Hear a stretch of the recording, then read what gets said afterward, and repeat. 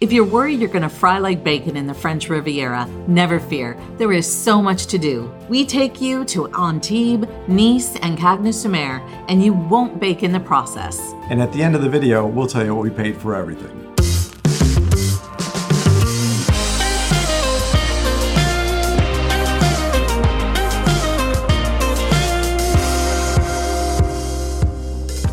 Welcome back to Finding Gene and Rudy, where we share our lives as full-time travelers and the connections we make along the way.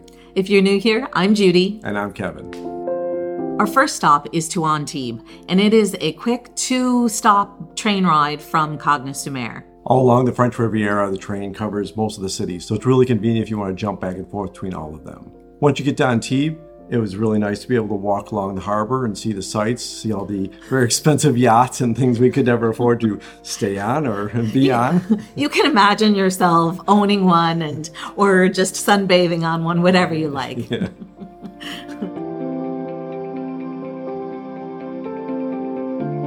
You can also walk through the Marine Gate to the medieval city center.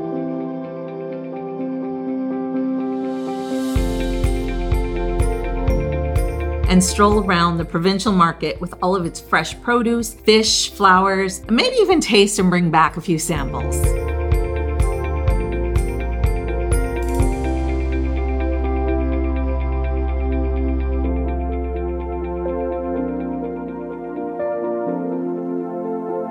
One of our primary reasons to visit was to experience the Picasso Museum. Just pay attention to the timing of your visit because it closes for an hour. So you don't want to only have an hour to spend there and have to leave or anything like that. We didn't have a guide for our tour of the museum, but there were plenty of explanations in English and French, so it wasn't hard to look at the various exhibits and the paintings and figure out what they were. One of the things that I was surprised about was that so much of Picasso's work wasn't signed. Turns out he worried about the theft of his art, so he didn't sign all of it. If it's not that famous, why would anyone take it?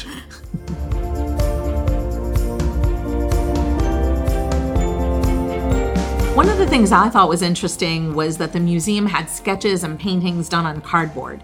And at a recent museum we were at, they mentioned that cardboard is really scary because your artwork can disappear in the wrong conditions very easily.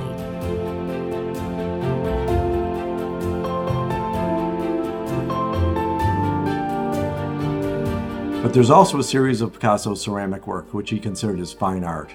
I didn't realize he had used that medium at all.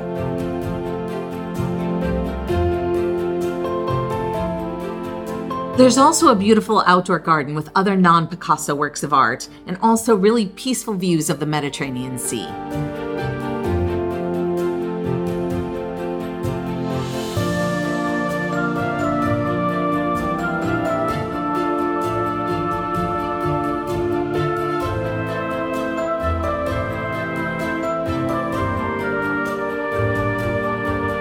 After we visited the museum, we also peeked into some side streets before meeting up at Cafe Milo with a friend who was also in town on business.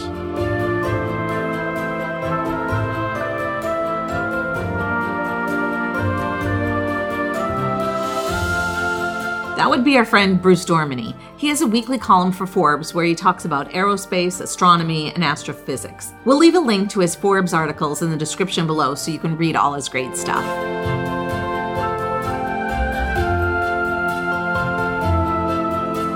One of the advantages of full-time travel is that we get to go to a lot of places where we might meet up with friends, and we have had that experience in multiple cities, which has been awesome. I really appreciate the chance to make these connections with people that we know, If one of the drawbacks of full-time or extended travel is missing friends and family, let us know in the comments because we're thinking about doing an episode on that, and we'd like to know if that's something that's interesting to you.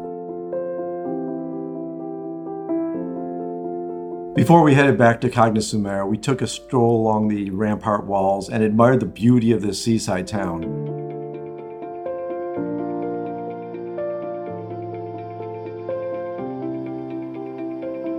And although we didn't get close enough to actually stand on them, the beaches here are sandy versus stony.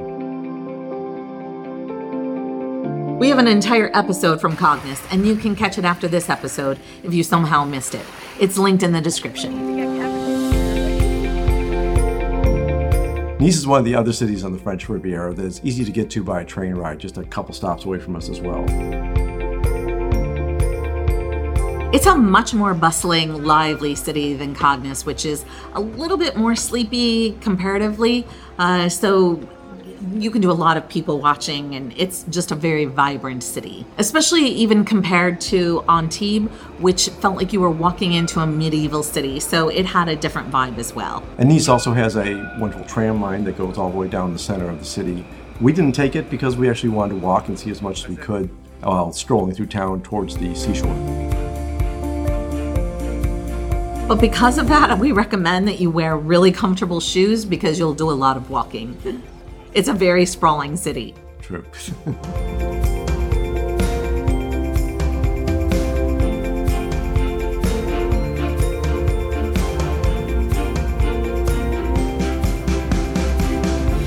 Our first stop was to the main square called Place Messina. It sits between Nice's old and new towns.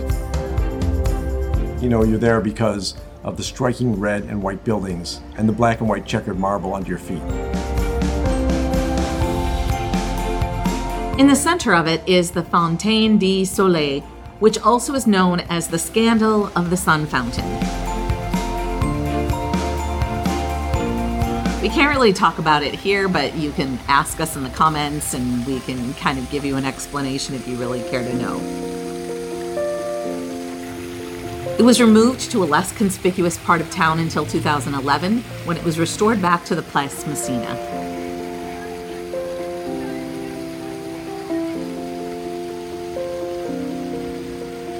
From here you can see all the lovely side streets that lead down to the beautiful Mediterranean Sea and a backdrop of mountain views as well.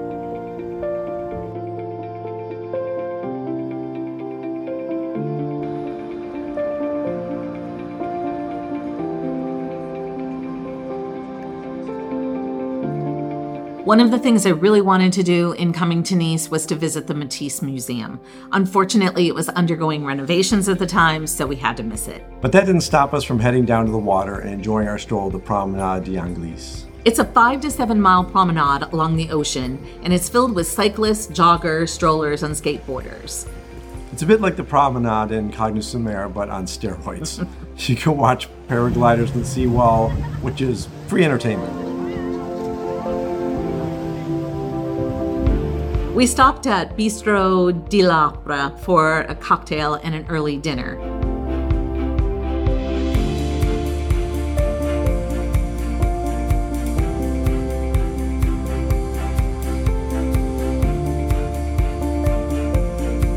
We're not quite finished with Cagnes-sur-Mer, and if you are an impressionist art lover, you definitely need to check out the Musée Renoir.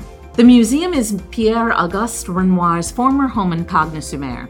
He was already famous and successful at the time when this house was built in 1908. What struck us at first was how grand and stunning it was. The paintings are displayed on pedestals throughout the garden so you can see the exact landscape that inspired Renoir's paintings. Indoors, you'll be able to see 14 or more original paintings, including a famous one of his son Claude.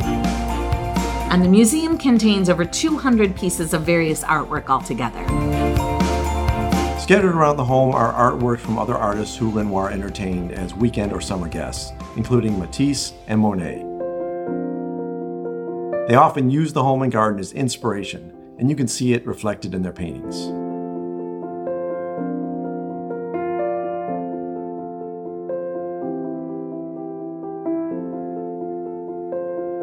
The museum includes his studio with a window that allows great light to pour in. His atelier is set up with his wheelchair, original paint tubes, and easel. Renoir suffered from severe rheumatoid arthritis, which essentially crippled him. There's a black and white movie that streams on one of the walls showing Renoir painting in 1915.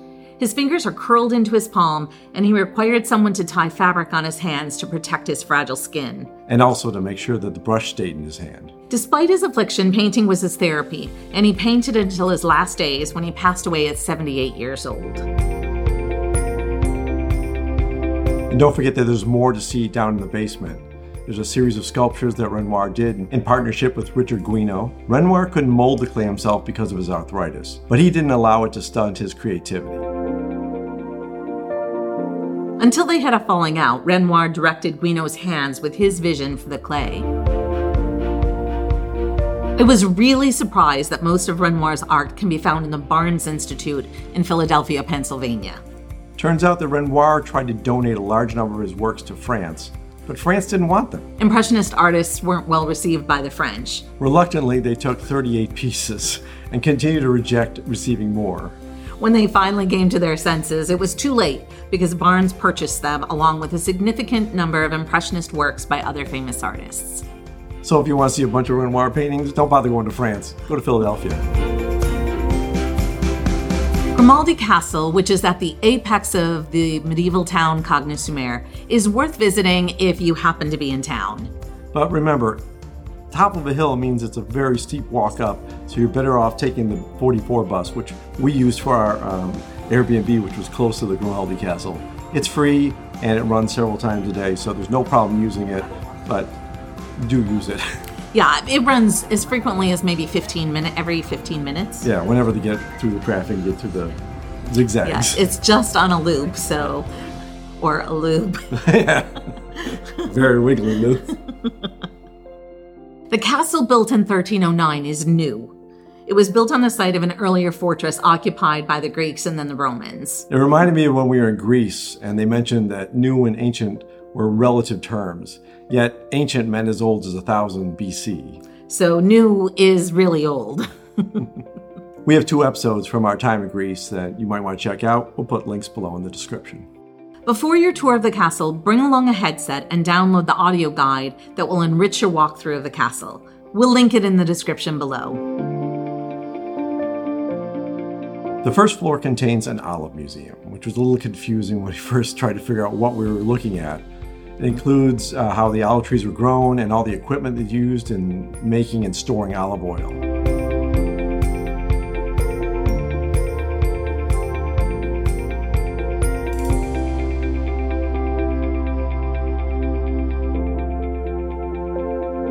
I think one of the downsides is that portion of it is really only in French, so you just have to... No French? Or just appreciate the elements for what they are. Okay, you can do that too.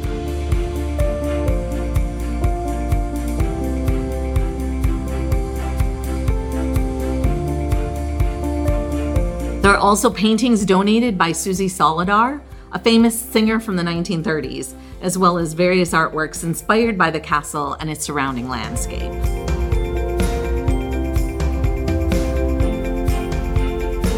A small room where the Grimaldi family worshipped in the 17th century showcases the 4 virtues of justice, courage, temperance, and prudence. I was fascinated by the coat of arms and the multiple genealogical books of the Grimaldi family. The ceiling on this reception room, that's beautiful and lavish, is incorporating a Trump loyal. The incredible 3-dimensional details are all an illusion. We found a lot of the same technique in Nice. In fact, interestingly enough, we also found the technique used in Genoa as well.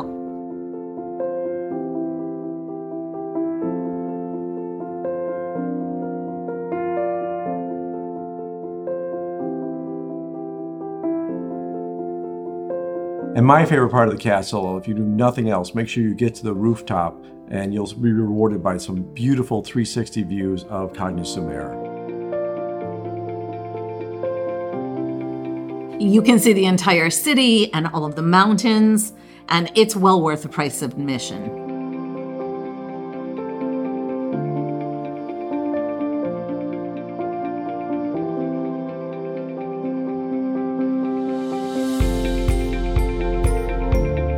So what did things cost? Round-trip train ride to Antibes was a total of €11.60 for both of us. The Picasso Museum was €16 for both of us. Lunch at Cafe Milo was €88.50. And it included salads, 2 glasses of wine, and 2 cappuccinos. We highly recommend their niçoise salad. Meeting up with a friend in town, priceless. Our round-trip train to Nice was a total of €13.20 for us both. And drinks at Bistro de la Pra were €12 a piece. My Caesar salad was €17. And my duck was €25 for a total of €66. Plan ahead and you can pay €8 per person to see both the Musée Renoir and Chateau Musée Grimaldi on the same day. So €16 for both of us. And you can also buy a French Riviera pass for 24, 48, and 72 hours and save even more. We'll include a link below. We would have loved to have spent more time in the French Riviera. There are so many little cities dotted along the way. We didn't get to go to Cannes. We didn't get to actually a couple of the smaller cities that people were bragging about, saying are beautiful scenes and great beaches. There's just a lot to see there that we probably could have dug out some more weeks of time and spent in the south of France. Well, it just gives us an excuse to go back. Please give us a like if you've enjoyed this episode, and we would love to have you subscribe and be part of our community. And check out findingjanuary.com. There's great links there and some really cool stuff that Julie's written about our trips. There's also some new stuff coming along, so keep an eye out for it. Until next time. Until next time. This lavish reception. Forget the French, I can't speak English. This lavish reception room.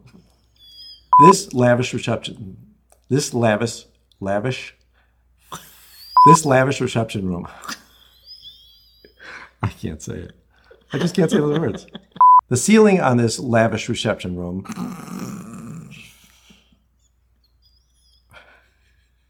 Come on. That was you. I know, you don't have to laugh so hard at me.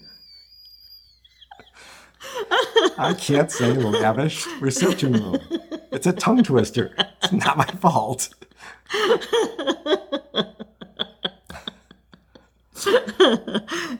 This is like take 20. Whatever. I can't say those words together. I'm not saying those words together. Take 21. Here we go. Ready? No.